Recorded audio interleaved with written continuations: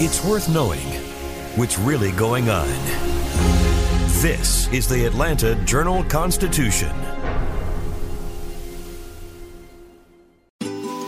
Ocean breeze, tropical beach, pina colada. You can buy an air freshener to make your car smell like you're in an oceanside paradise. Or, better yet, you can point your car toward Daytona Beach and come experience the real thing. Visit DaytonaBeach.com to discover all there is to see, do, and enjoy along the world's most famous beach. Daytona Beach, Florida. Beach on.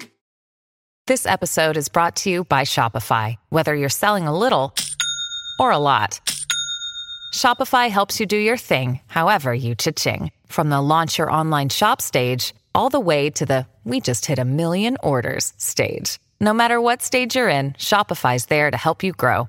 Sign up for a $1 per month trial period at shopify.com/special offer, all lowercase. That's shopify.com/special offer. This is Access Atlanta. Every week, we share some of the best places to eat, play, and live out loud in the ATL. And, of course, we go behind the scenes and find the stories that show Atlanta is one of a kind. Welcome to Access Atlanta. I'm your host, Shane Harrison. We've changed the way we do our podcast. That means we're recording it remotely from our homes, but we've also changed what we're talking about in the podcast, since we've always prided ourselves on providing guidance on things to do in and around Atlanta, and because most venues, theaters, and attractions are closed, we're going indoors and, in some cases where it's practical, outdoors to places where it's easy to practice social distancing.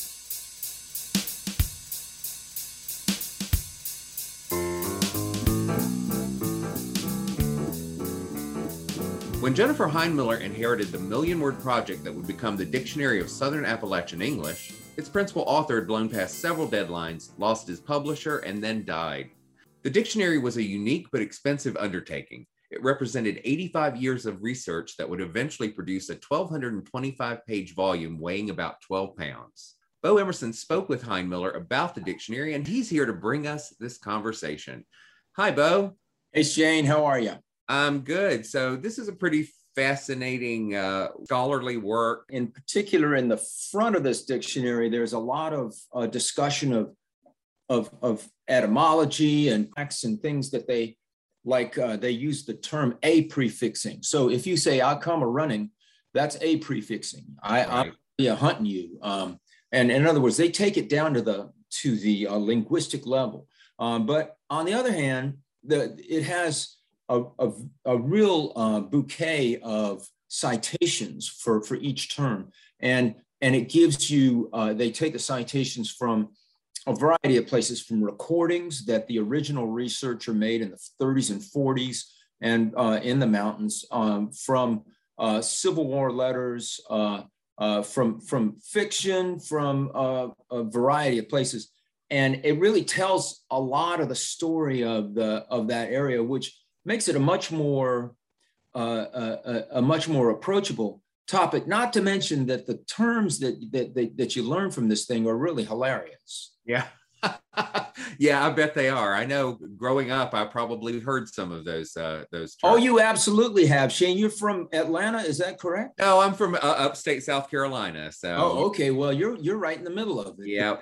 Walhalla and such places. Yes. Yep. So you probably know what catawampus is. Oh, yes, most definitely. You know what jackleg is and what a frog strangler does. Yep. And a frog strangler, I believe that's a storm, isn't it? We called it a gully washer, I think. Well, there's a variety of those terms. A lot of weather terms in this dictionary. A lot of terms for food, including, I think maybe one of our writers has researched a thing called a stack cake that Jennifer thought had disappeared, but no, it still exists. That's great. Well, so, I mean, she must be a pretty fascinating person to talk to. And well, the thing that's very annoying is that she's only 36 years old, and she has this, this fantastic volume behind her, as well as a career as a Japanese translator, because she's fluent in Japanese.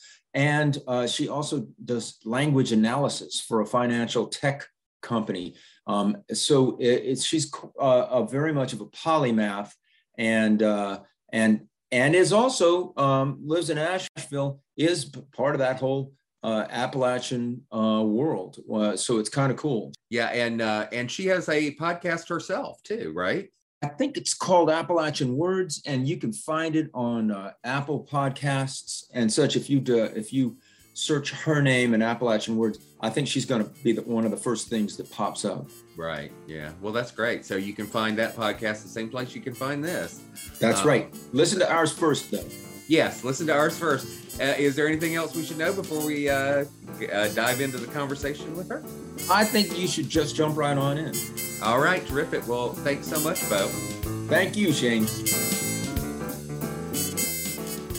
So if you know what jackleg or catawampus means, you may already know how to speak Southern Appalachian, or you may want to learn more about it, in which case you need to consult a 12-pound, 10,000 entry dictionary that codifies the language 8 mountain states in the South. And we are lucky enough to have with us the surviving editor and co-author of the Dictionary of Southern Appalachian English, Jennifer Heinmiller. Thank you so much for joining us, Jennifer. Thank you for having me. And I should say that this is a massive volume that has, this is the second edition. The first one was mostly concerned with just Tennessee and North Carolina. This one expands it dramatically. And it also takes advantage of the fact that y'all have spent about 85 years of research on this project, which is a rather a lot of effort made towards creating this highly specialized dictionary. Can you talk a little bit about the beginning of this and how the creation of the Smoky Mountain National Park had a lot to do with it?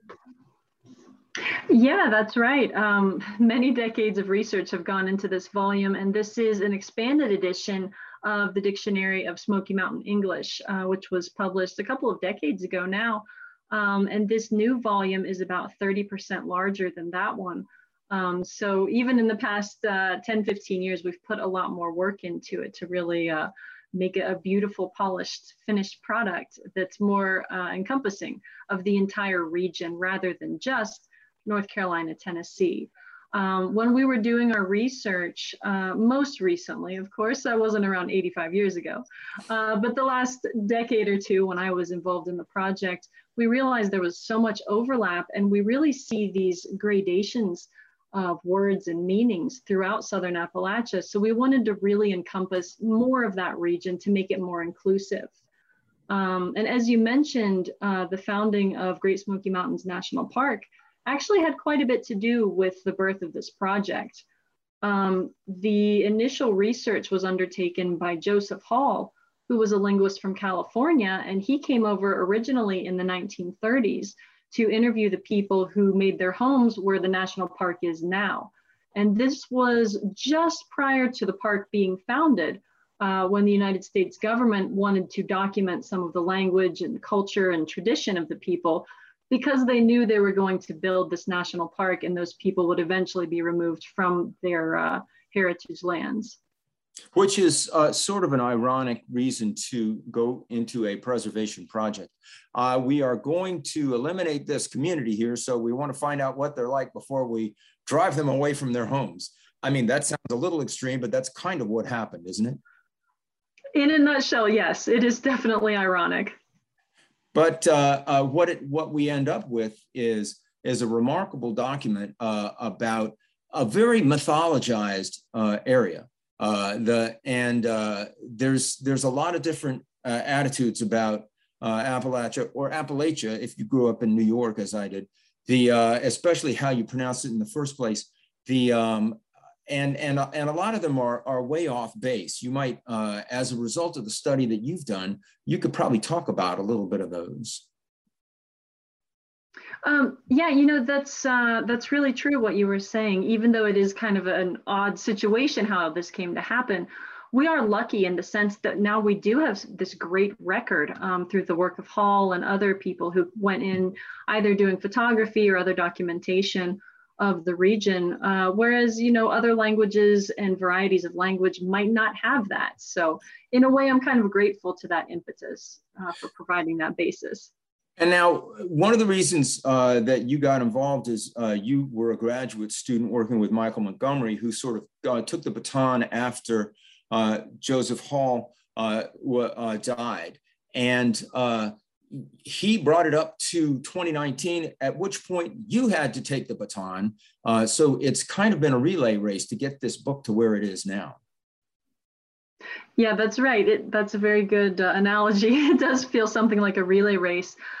So the research was undertaken by Hall, of course, for all of those decades up through the 60s and 70s, really. And he published a few books on the topic, but wasn't really known in the field for that particular branch of study.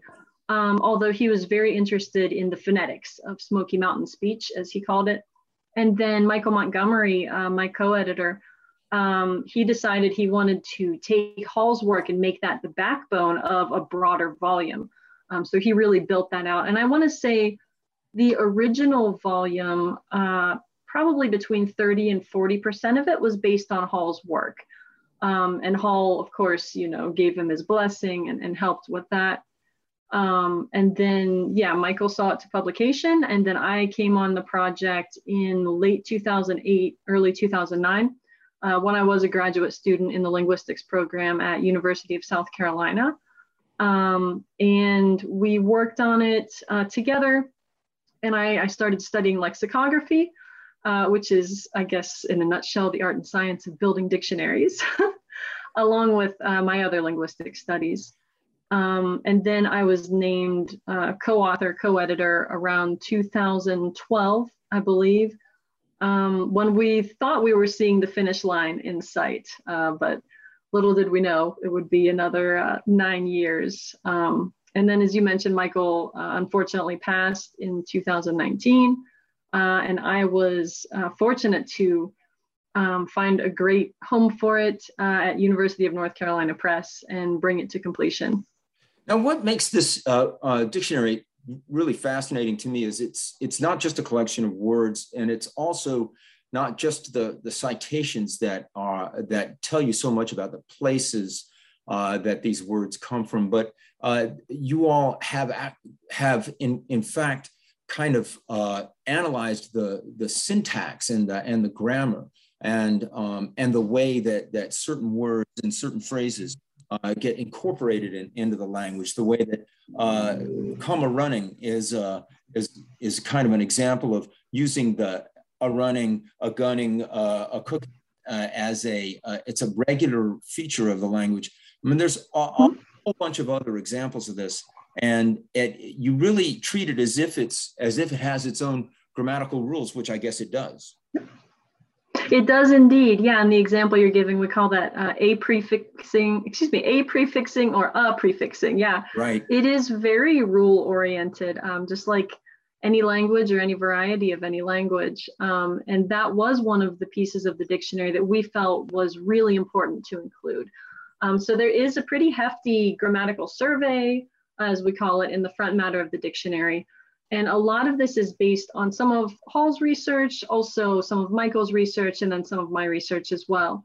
So we tried to provide a fairly complete picture of that. But as you mentioned, there are a lot of rules. There's a lot of research that could still be conducted in that area, I believe. Now, of course, a lot of that would be a little bit too high flown for the average reader. And the average reader is probably maybe not the customer for a $169 dictionary. But then again, the citations themselves that draw from Civil War letters, for example, and from interviews and from the great recordings that Hall did, that's a very different story. And it's a great narrative about that world. So even people who are not interested in grammar and etymology and such would find a lot to read in this book. Yeah, absolutely. And that was one of our primary objectives in designing this expanded edition, was to make it as appealing to as broad an audience as possible. We want everybody from genealogists to historians to linguists to your grandparents who maybe grew up in the area, or maybe their grandparents grew up in the area and they remembered certain fragments of words and games from their childhood. We wanted it to be as much a browsing volume where you can just have it as a coffee table book. And it's really a beautiful book. If I do say so myself, I think it would look lovely on a coffee table. But at the same time, we wanted to make it somewhat scholarly as well, or very scholarly, really, in an approachable way so that researchers could use it as well.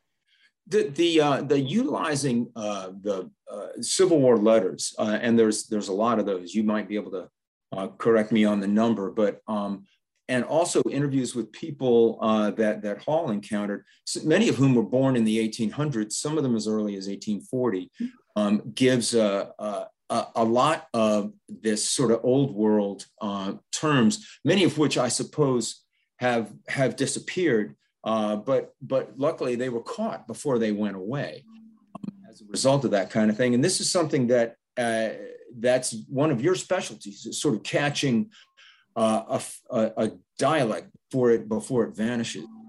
You did the same thing with the people from an island in the Okinawans, from what I understand. Yes, that's true. When I was a graduate student, my focus was actually on an indigenous language or dialect, depending on your perspective, right? The island of Miyakojima in the Okinawan archipelago of Japan. Yes, I'm very interested in that. And you mentioned the Civil War letters. That was a big part of my research with this dictionary project. And I spent countless hours in the basements of the Thomas Cooper Library at the University of South Carolina and at other institutions, going through literally thousands of these letters. And it was remarkable to read their words in their own hand and really be able to capture those words that otherwise, might not be around or have taken on different meaning today. I would guess some of those letters were kind of heartbreaking too. Absolutely. Absolutely. There was a lot of loneliness and solitude, and especially some of the later letters where you might have from one soldier, and then you see that the letters just abruptly stop and you're not sure what happened. It was, almost like living a little real life soap opera every time I would go and do this research. And it was such a visceral connection to the past. It was really an honor and a privilege to be able to do that. Now, you grew up on the coast of North Carolina and moved to Ohio when you were a kid. Is that right? Ocean breeze, tropical beach. An air freshener can make your car smell like paradise. A drive to Daytona Beach will actually get you there. Beach on. Plan your trip today at DaytonaBeach.com.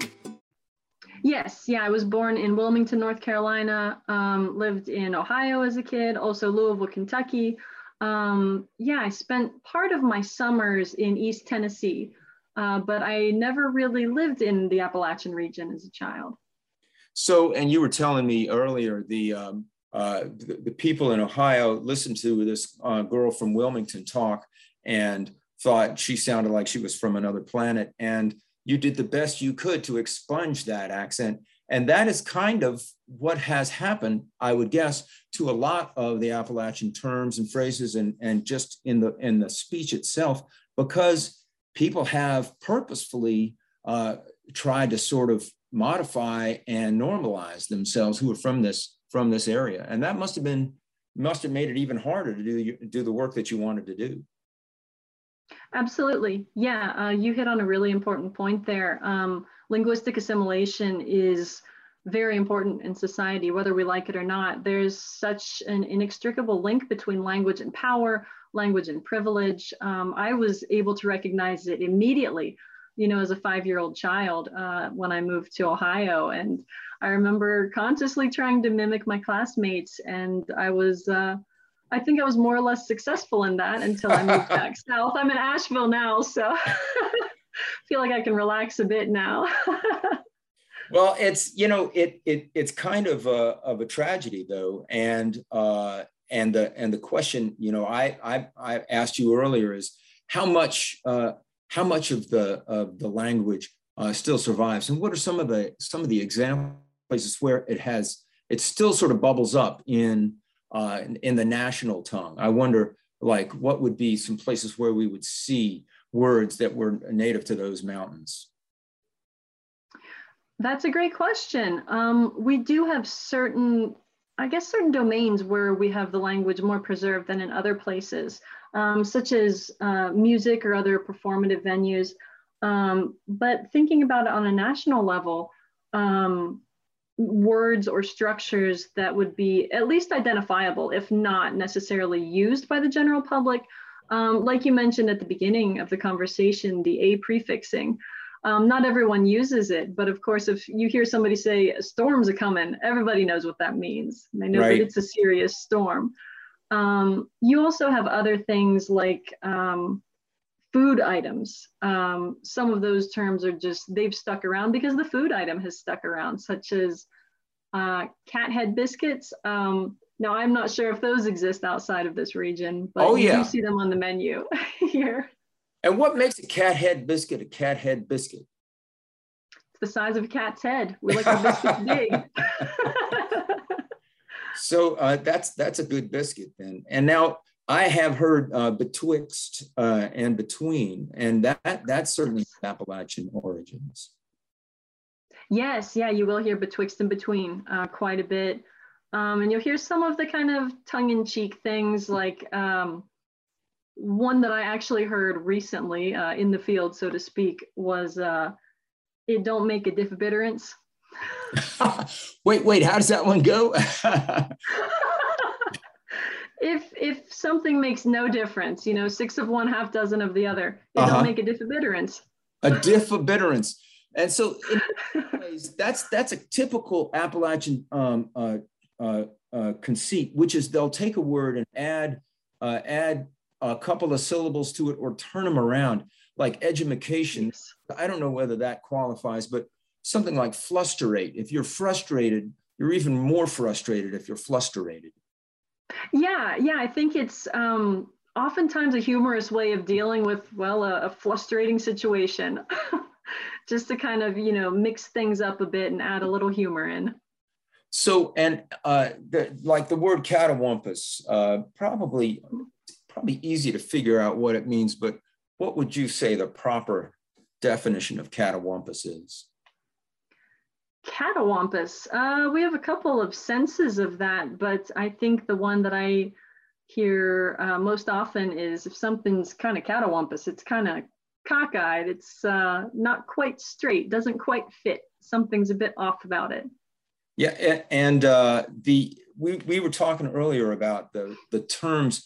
There's food terms, there's weather terms, there's work terms. Oh, yes. The terms I found a variety of words that all describe different kinds of rain, which is appropriate if you live in a rainforest. Frog strangler was one of my favorites, and trash mover I liked because it's probably that's what it does as well as that's what it is. Yeah, exactly. Sadly, and I think a lot of that also probably has to do with when the rivers flood, because you have so many structures along the river. When those flood, they will move the trash, and then you have other colorful words for rainstorms like that, like you mentioned, frog strangler, frog drowner, gully washer.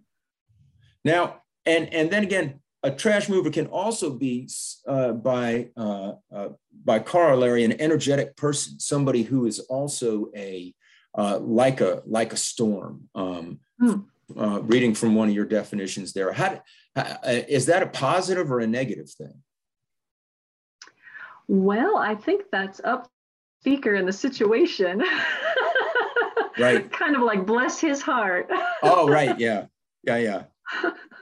Now, did you find any words that ended up sort of attaching themselves to your own vocabulary, your own lexicon? Do you find yourself using them as a result of studying them? That's a good question. One of the ones that I found in my own research was shake the cat, or cat shaking, which has to do with quilt making, actually. There was a tradition when, I forget, there's a couple of variations of how this goes. But typically the women at a gathering would take a quilt and they would all hold on to the edge of it, around the perimeter of the quilt. And they would put a poor cat in the middle of it. God. And they would bounce it around, and then wherever the cat jumped off, whoever it was closest to, that would be the woman who would have the first child among the group of the women, or, kind of like a fortune telling exercise. But it always struck me as pretty cruel. I'm actually involved in animal rescue volunteer work. So sometimes I'll use that in a very facetious way. Well, it's one way to find out a lot of answers to a lot of questions. So we talked about this before, but do you see this sort of language in danger of disappearing? Has it already disappeared? I would say it is unfortunately on its way to disappearing, although I do think it will be preserved indefinitely in country music. We do have some kind of gatekeepers of certain flavors of Appalachian English, such as Dolly Parton. So yeah, unfortunately, you don't hear it that much in everyday conversation, especially in bigger cities, even within the region, such as Asheville. But if you go a little bit outside the city limits, it is definitely still there. There's still a presence. Hey, are there any Dolly Parton lyrics that are used as citations in the book?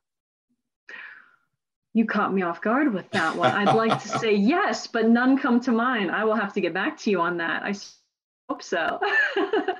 I remember one of her explanations for how you could wash in a tin tub in a house that only had one room was you pull your trousers up and you wash up as far as possible, and then you pull your dress down and you wash down as far as possible, and then when nobody's looking, you wash possible.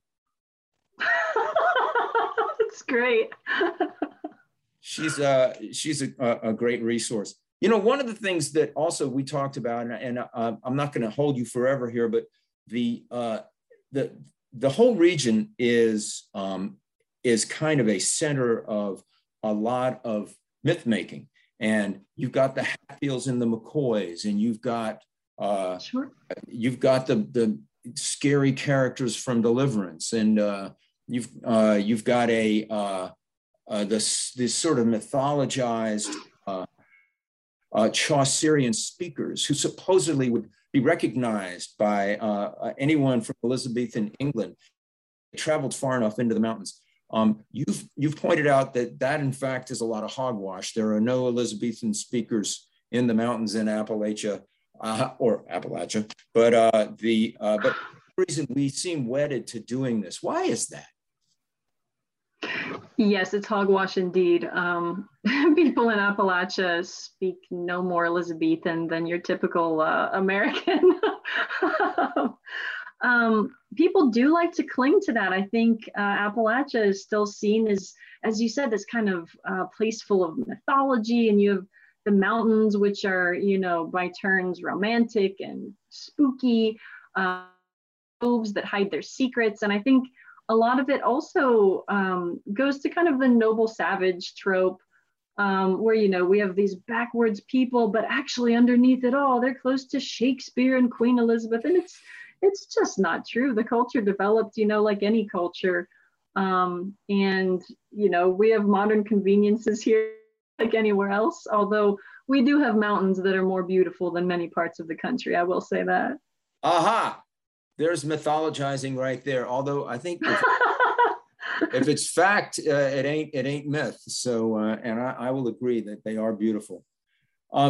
Jennifer Heinmiller, you created a great book, and I appreciate you taking time to chat with us about it, and tell us where folks can find this book and a variety of forms that they can find it in. Sure. Yeah, you can order the book from the University of North Carolina Press website directly.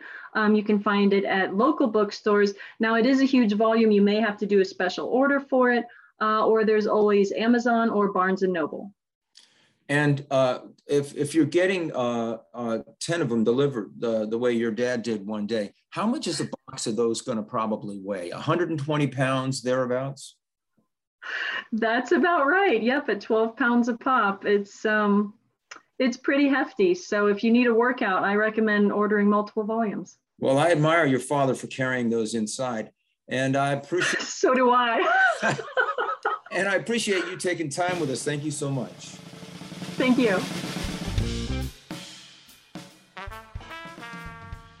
Long before Kendall Robinson was handpicked a few weeks ago to interpret the social impact and artistry prevalent in the film Candyman, word of her work was already circulating among collectors and children's authors across the country.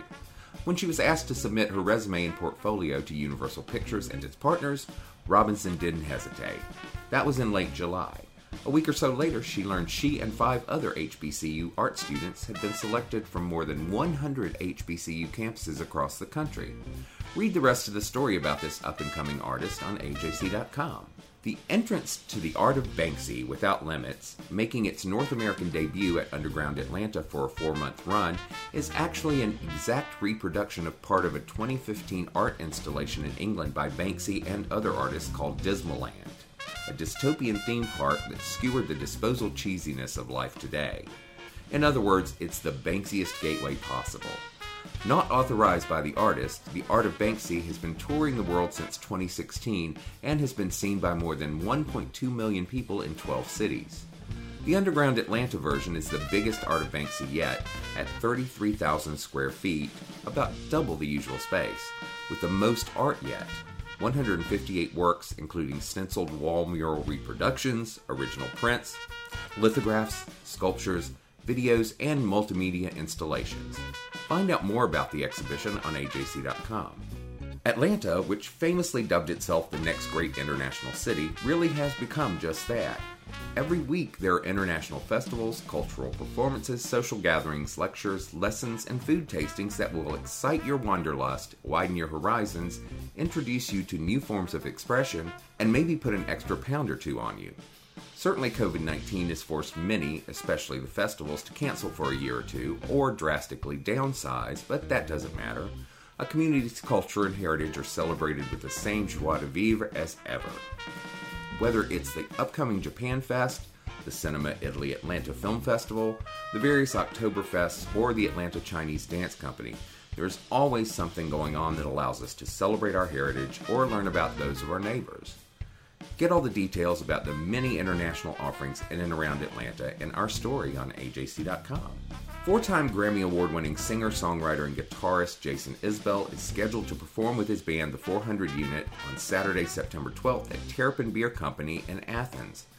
It's a homecoming of sorts for Isbell, who first found fame at a young age as a member of the Athens-based Drive-By Truckers. Since then, the Northern Alabama native has not only grown in stature as a musician, but has become something of a left-leaning cultural icon, helping to define what the truckers Patterson Hood once dubbed the duality of the Southern thing. You'll find our interview with Isbell on AJC.com. To get the AJC delivered or to subscribe to the e-paper, go to AJC.com/subscribe. For more things to do in and around Atlanta, go to AJC.com. The podcast is edited by Tyson Horn. The theme music is by Bo Emerson and Billy Guin, and I'm your host, Shane Harrison. Join us next week for more Access Atlanta. Ocean breeze, tropical beach, pina colada. You can buy an air freshener to make your car smell like you're in an oceanside paradise. Or, better yet, you can point your car toward Daytona Beach and come experience the real thing. Visit DaytonaBeach.com to discover all there is to see, do, and enjoy along the world's most famous beach, Daytona Beach, Florida. Beach on.